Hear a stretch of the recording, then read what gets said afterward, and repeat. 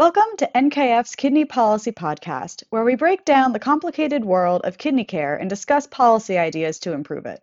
This podcast is a project of the National Kidney Foundation, the largest, most comprehensive, and long-standing patient-centric organization dedicated to the awareness, prevention, and treatment of kidney disease in the United States. Today, on episode 3 of the podcast, we are joined by Miriam Godwin, NKF's Director of Health Policy, and we will also hear from kidney patient advocate Elizabeth Fortune, who will give us her personal perspective of what it's like to be a patient on dialysis. So today, we're going to take a deep dive into what dialysis is like from a policy perspective, from a science perspective, and then from a patient perspective. So Miriam, can you kick us off and give us a little bit of the background on what exactly do we mean when we are talking about dialysis? So dialysis is a method of filtering the blood in people who have kidney failure. So it essentially replaces the function of the filtration capacity of the kidneys. Dialysis was invented in the Netherlands during World War II. It's also known as continuous renal replacement therapy. And basically what dialysis does is it helps keep the body in balance.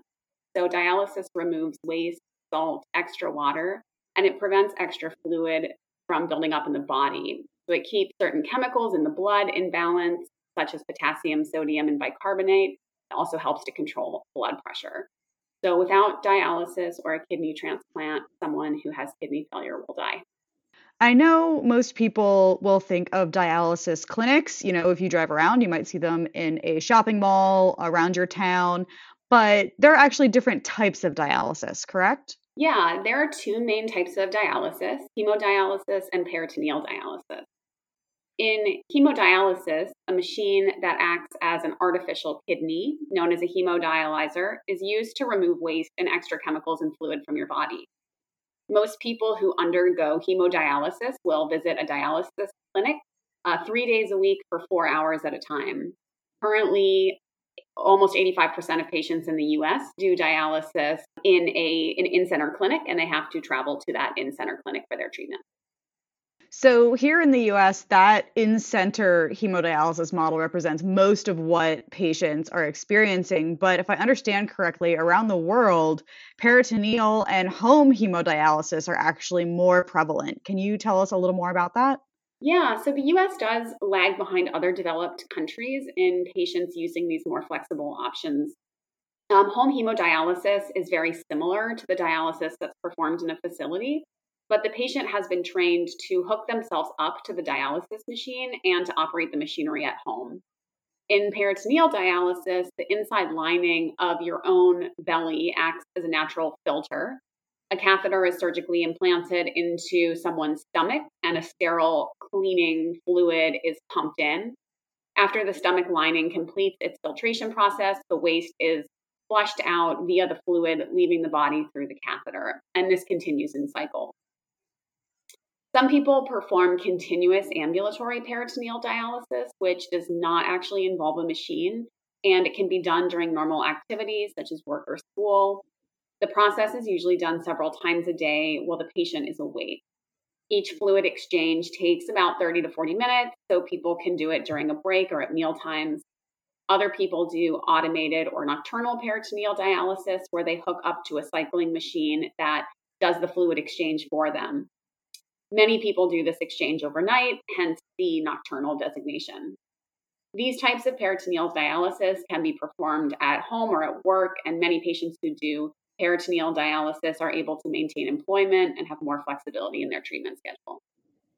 Okay, so just to review for everyone who's listening, you've got hemodialysis, which is performed in a dialysis facility, but there's also home hemodialysis, which is similar but performed at home, and peritoneal dialysis, which is your body does the filtration for you, correct? Yep, that's the basic breakdown. Okay, so now that we understand kind of the technicalities behind how it works, what does this look like? How long is the average patient in the US on dialysis? Well, unfortunately, dialysis will keep you alive, but it is not a cure for kidney failure. Dialysis only replaces the filtration that the kidney does of your blood. It does not actually replace the many other things that your kidneys do. So the closest thing to a cure for kidney failure is a transplant. It has much better long-term outcomes and it improves somebody's quality of life. But the list of people waiting for a transplant is far, far longer than our supply of available organs. So many people will remain on dialysis for the rest of their life. One study has found that 60% of patients undergoing in-center dialysis in the US died within 5 years, and 19% died within 5 to 10 years of starting dialysis. So in general, the outcomes are really poor. With some states like California have as much as a 10-year wait for a transplant. Many people will not survive long enough to obtain one. And that's assuming that they're even healthy when they start dialysis. And we do know that most patients who are in kidney failure have other conditions like diabetes, hypertension, and heart disease. Yeah, so by the time the average patient starts dialysis, they're already in a weakened state, and dialysis itself takes a really heavy toll on someone. So people who are on dialysis report fatigue and muscle cramp, nausea, itchy skin, sleep apnea, blood pressure irregularity, and fluid retention. And this is really because while your kidneys function 24/7, someone who's on dialysis is only getting treatment 3 times a week for 3 to 4 hours at a time, with some different figures in the prescription for people who are on home dialysis. So it's just not the same thing as having a functioning kidney. Someone on home dialysis, as I said, can do the treatment more frequently, and so they might have fewer side effects. Okay, yeah. So I think that sets a good baseline for the person I would like to introduce next. I would love to bring Elizabeth Fortune, our patient advocate, on to tell us a little bit more about her kidney journey and what her life is like as a patient on dialysis. Thank you, Elizabeth, so much for agreeing to do this podcast today. We really appreciate your time. And if you could just introduce yourself to our listeners. Sure. Hi. Thanks for having me. My name's Elizabeth Fortune, and I live in Arkansas. I've been working with the NKF for about 3 years now, I think, as a kidney advocate. And I've been on dialysis for not quite 8 years. And, a lot of what we talk about with kidney failure is kind of like specific kidney diseases or like the progression of kidney disease. I have kind of a different story. I had cancer and I went through 2 years of chemo and radiation. And I had 2 bone marrow transplants. When I went into kidney failure, the doctors thought they just decided it was like all the chemo and everything that I'd been through for 2 years had just completely wiped out my kidneys. It was really just one day I woke up in the hospital while I was recovering from that bone marrow transplant, and the doctor looked at me and he said, "You're in total kidney failure and you need to think about starting dialysis like today." So you're in the hospital, you're recovering from, this other treatment, you're dealing with this other illness, and then all of a sudden this happens. So what happened next? I ended up being in the hospital for a lot longer than what we had anticipated because of the kidney failure. And at the time, I thought it was, and I think the doctors believed too, that this was just a temporary situation. My kidneys were going to bounce back, but they never did. And so I had to make that transition when I finally got out of the hospital to an outpatient dialysis center. And that was a huge wake up call to me. I didn't even know what dialysis was. So to be quite honest, I was not in a good headspace. And I can see a lot of times where the doctors and the nurses tried to talk to me about different treatment options, my future on dialysis. Because I would tell the nurses, I'm like, "Oh no, you don't understand. This is temporary."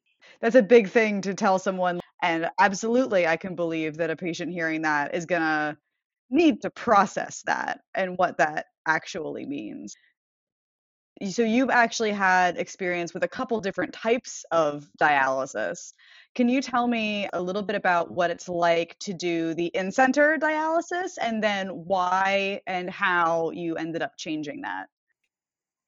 So in-center dialysis, really, when you hear dialysis, that's the kind of typically what people think of. And so you go 3 days a week, and you're typically there on average 4 hours a day.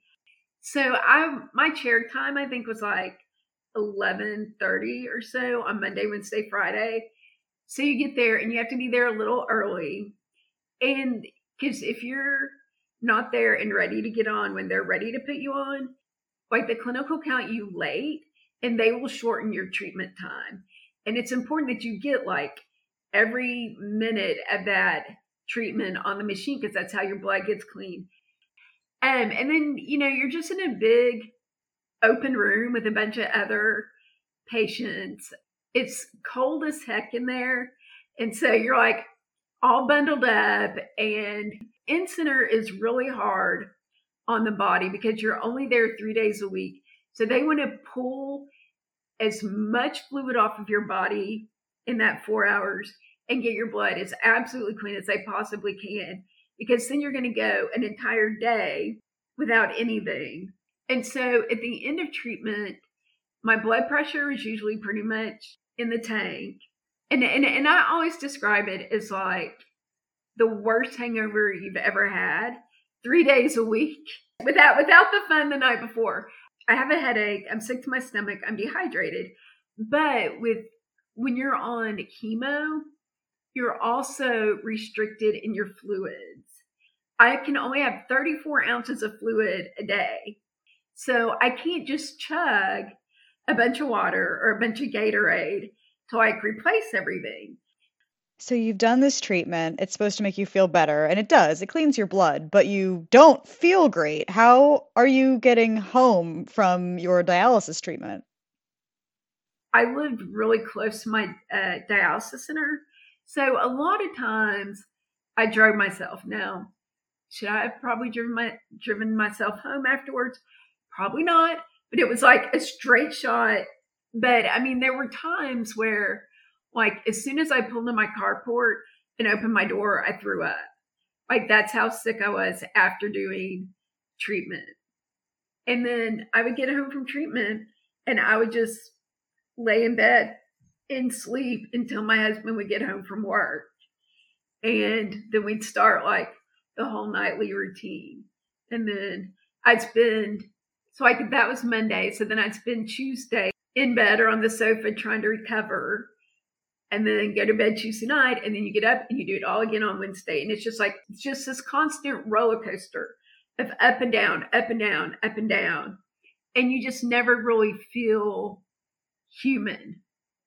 And the weekends were really hard because I would leave treatment 3:30, like on a Friday, and I'm not going back until 11:30 on Monday. You have 2 days in a row where you're not doing anything, and it's just really hard on the body. So by the time Monday morning rolled around, I was sick to my stomach. It was just a constant roller coaster. And it affected my husband too, because I never wanted to do anything. I didn't want to go anywhere. So that's the in-center experience for me. So then what made you figure out that there were other options, and like what was your process to transitioning to other options? One of the nurses at the clinic was doing like a educational thing one day, talking to all the patients about peritoneal dialysis. And what intrigued me about it the most was I could do it at home, basically on my schedule, which would basically be like while you're asleep. So that was about 6 months in after I'd started doing dialysis when she had talked to me about doing peritoneal. And at the time, my doctor did not want me to go on PD because I had the chest tubes in each lung. So he's like, we need to get your lungs cleared up, get these chest tubes out. And then as soon as that last one comes out, then you can do peritoneal. And so it took about another 8 or 9 months from when I first talked to my doctor to when I got the last chest tube taken out. And I got the last chest tube taken out on my birthday. And everybody was like, you're having this done on your birthday? And I'm like, yes. Like, that was the birthday present. My 40th birthday present to myself was getting a chest tube taken out. And like 2 weeks after, I had the peritoneal catheter put in. Because I was ready to go. I'm done going to the clinic, and I'm also kind of a control freak. So I also like the idea of being able to do it at home. And I control my environment. And I like having more ownership of my dialysis and having more ownership of my health. So I have a catheter in my belly, and I have a machine. And the way I always describe the process for people to understand, have you ever, you know how you have like a bowl of strawberries and you sprinkle sugar on strawberries and that sugar pulls all that fluid out? That's all peritoneal dialysis is. So I have 2 bags of basically sugar solution, and it cycles through all night. So I have a fill, and I do about 1.5 liters at a time.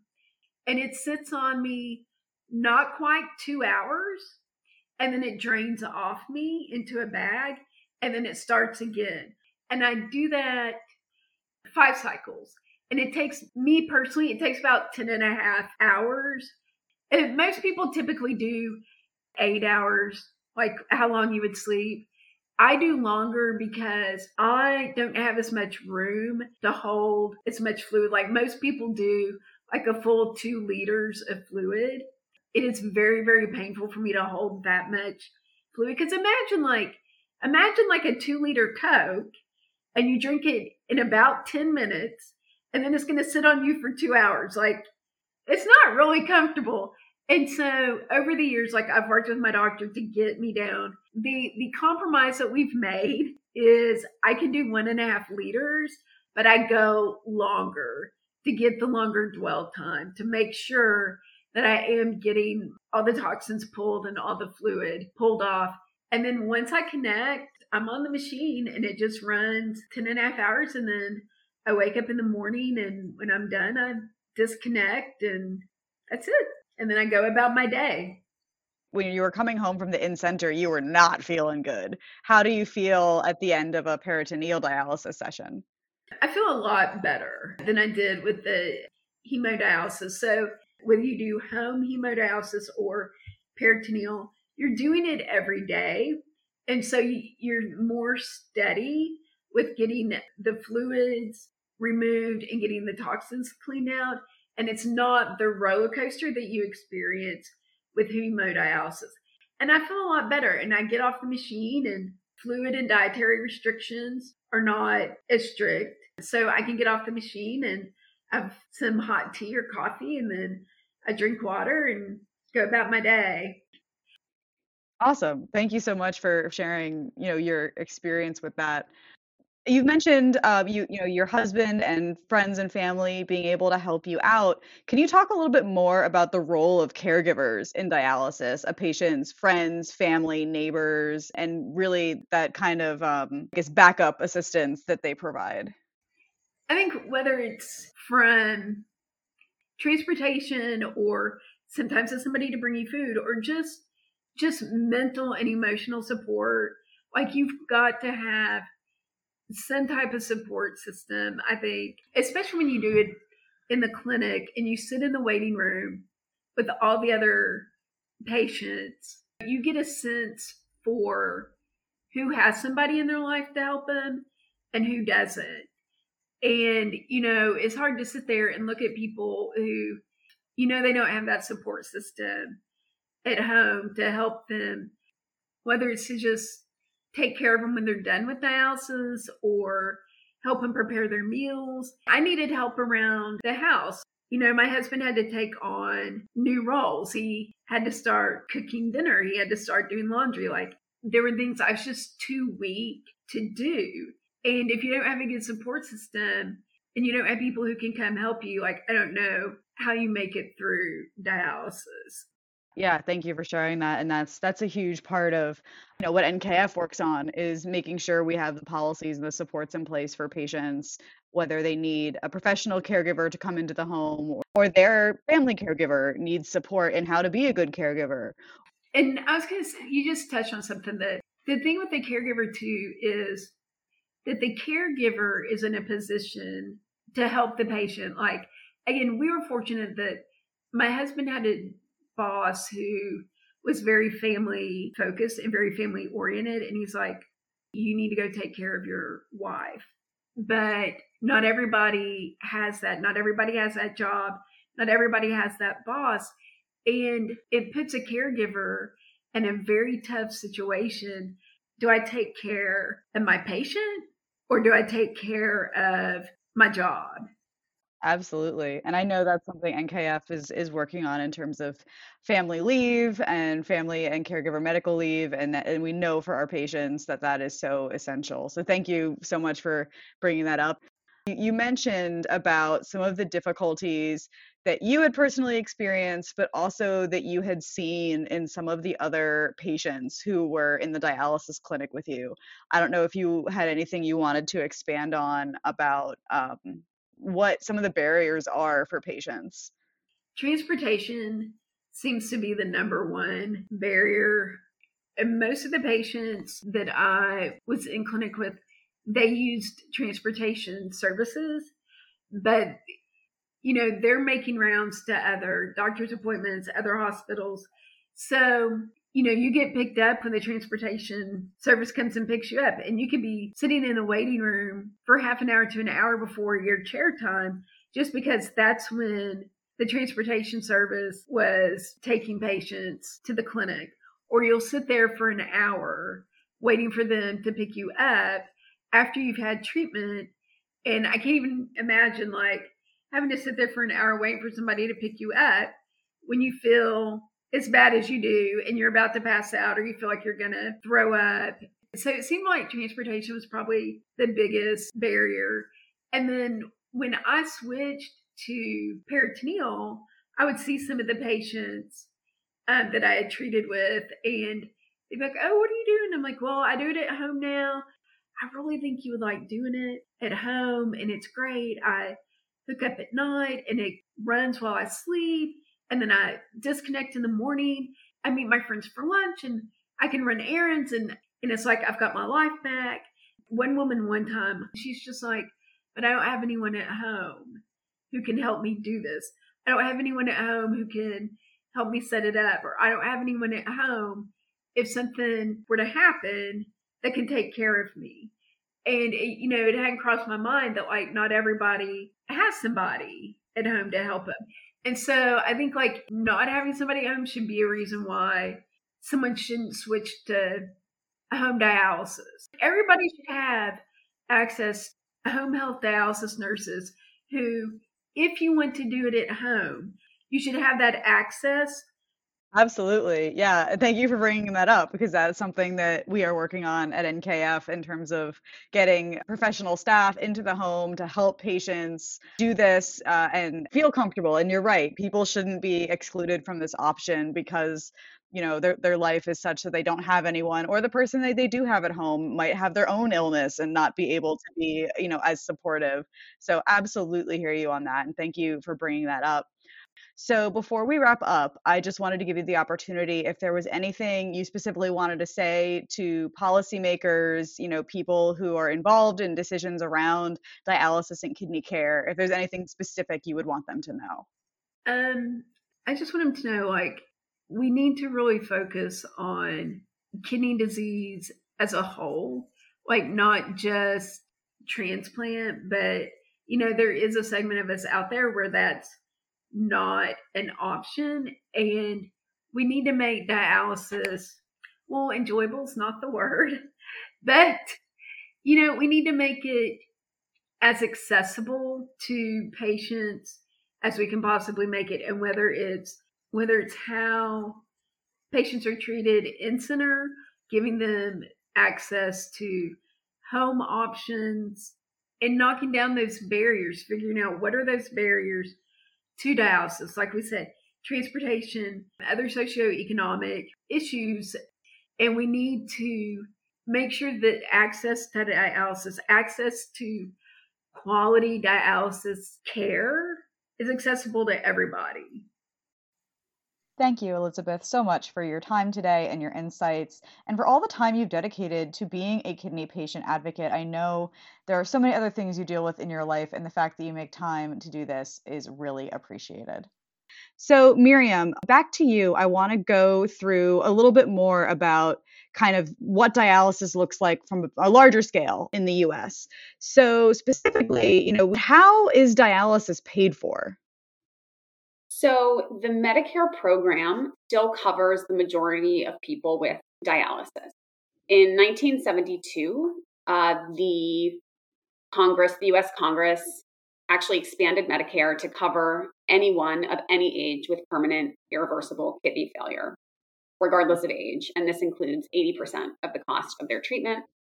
So a Medicare beneficiary who is on dialysis still has to pay 20% of the cost of every treatment. And I would imagine that can be very difficult for patients, especially if they don't have a secondary insurer. Absolutely. I think people tend to think that Medicare is a panacea for coverage, but Medicare is quite expensive. And the out-of-pocket expenses, regardless of the insurance, whether it's Medicare, Medicare Advantage, a commercial plan, an employer-based plan, can be really, really burdensome for dialysis patients. And so as we're talking about payment and what this looks like, the dialysis landscape in the US is interesting. Can you talk a little bit about kind of the duopoly that dominates most of the dialysis providers? Definitely. So the majority of dialysis in the United States is provided by two companies. As you said, it's a duopoly. One of the companies is called DaVita. The other company is called Fresenius. So there are very few other dialysis providers than those two, although there are some small, mid-sized providers as well as some nonprofit providers. And yeah, so to clarify, the two largest providers, DaVita and Fresenius, those are for-profit enterprises, correct? Yes. And I have a stat in front of me here that says there are more dialysis clinics in the US than there are Wendy's locations, with over 7,500 nationwide. So that kind of, at least when I saw that, put in perspective for me just the scale of what we're talking about here. We know the kidney disease affects 37 million people that we know of, and 80 million people are at risk for it. I have seen studies that indicate we could be expecting over 1 million patients to be in kidney failure by 2030. And that doesn't even take into account people who may have kidney disease from their COVID exposure, which is another topic we can get into another day. But, specifically when we're talking about who is dialyzing and where are they dialyzing, I know we touched on it earlier that 88% of dialysis treatments in the US are occurring in an outpatient facility, and only 12% of patients are dialyzing at home. Can you just talk a little bit more about what that looks like? And I know Elizabeth touched on that as well. Fill in the picture, if you will, of what home dialysis kind of looks like around the world and then here. Yeah, so as you mentioned, the model of dialysis care in this country has been in-center dialysis for a long time. DaVita and Fresenius are starting to really grow their home dialysis numbers, in part because of patient demand and also because of policy changes and payment changes. So DaVita and Fresenius have both reported figures that are pretty close to 15%, which is a really, really impressive growth in home dialysis, but we still are way behind other industrial countries that have put a lot of resources and energy into home dialysis. So Hong Kong is at 75% home dialysis, Iceland is 35% home dialysis, New Zealand close to 30% home dialysis. I think it is also important to note that, the National Kidney Foundation doesn't favor any kind of modality over the other. We have been working more in the home dialysis space because we've heard from patients that, especially during the pandemic, they just feel safer staying and dialyzing at home, not having to worry about the transportation issue, and then just having a little bit of agency on their own and feeling empowered to perform the dialysis on their own. And we've heard from many patients that that is important to them. So we are happy to work with our champions in Congress on a bill right now that, among other things, will be providing Medicare coverage to cover the cost of in-home staff assistance to patients during the beginning of their home dialysis treatments, just to kind of help them get accustomed to it, kind of serve as a bridge or a coach between the training they get. You don't just do home dialysis. You are trained on it and prepared to do it. But we did hear from patients that having someone come to the home in the beginning of their treatment to just help them get comfortable,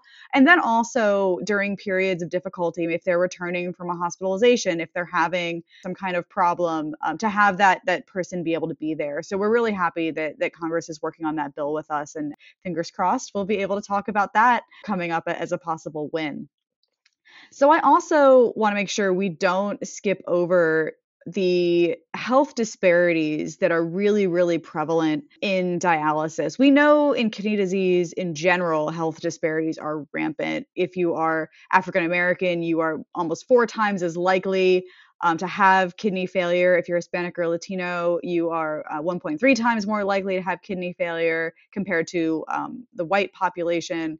And we also know that despite being only 13.5% of the population in general, people who identify as Black or African American make up more than 35% of dialysis patients. So we know they're overrepresented in dialysis. Miriam, can you talk a little bit about what that looks like?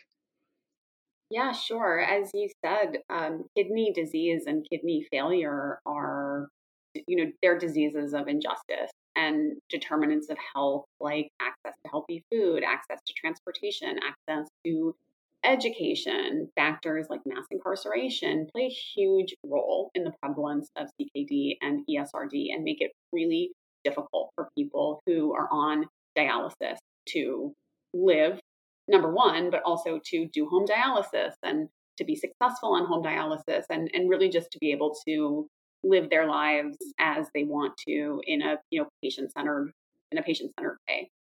So I think when we talk about kidney failure, I want us to really realize that this is an example. This is one of the premier, preeminent examples of the need for improvements in health equity. We really have to focus on detecting CKD and intervening as early as possible, not just to help people stay off dialysis, but also to prevent them from dying of cardiovascular disease, which is another very, very poor outcome that happens to people on CKD. Yeah, and we also know that, we mentioned a couple times throughout this podcast that some of the major causes of kidney disease and kidney failure, hypertension, diabetes, obesity, are all also prevalent among Black and African Americans. So it's all interrelated. And, one of the things we work on with early detection and making sure patients at risk, so patients who have diabetes, patients who have high blood pressure, patients who are obese are also getting screened for kidney disease.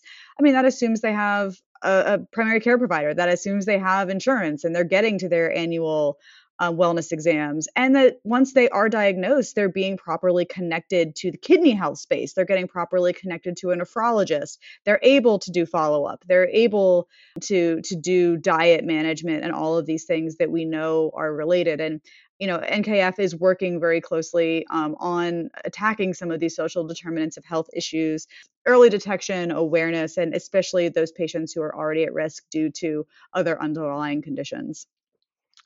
Yeah, I would say that access to healthcare is actually one of the greatest mediators of inequities in kidney disease. And so it is just really important that people are covered by some health insurance, be it Medicare or Medicaid or an ACA plan or a plan through an employer. It's just getting into the healthcare system is the first step. Absolutely. My last point to make is that I think that there is a perception that dialysis is a death sentence. And so people come into the dialysis experience, a third of people still crash into dialysis, meaning that they had no knowledge of kidney failure before they wound up in the emergency room and had a doctor come and tell them you're starting dialysis right away.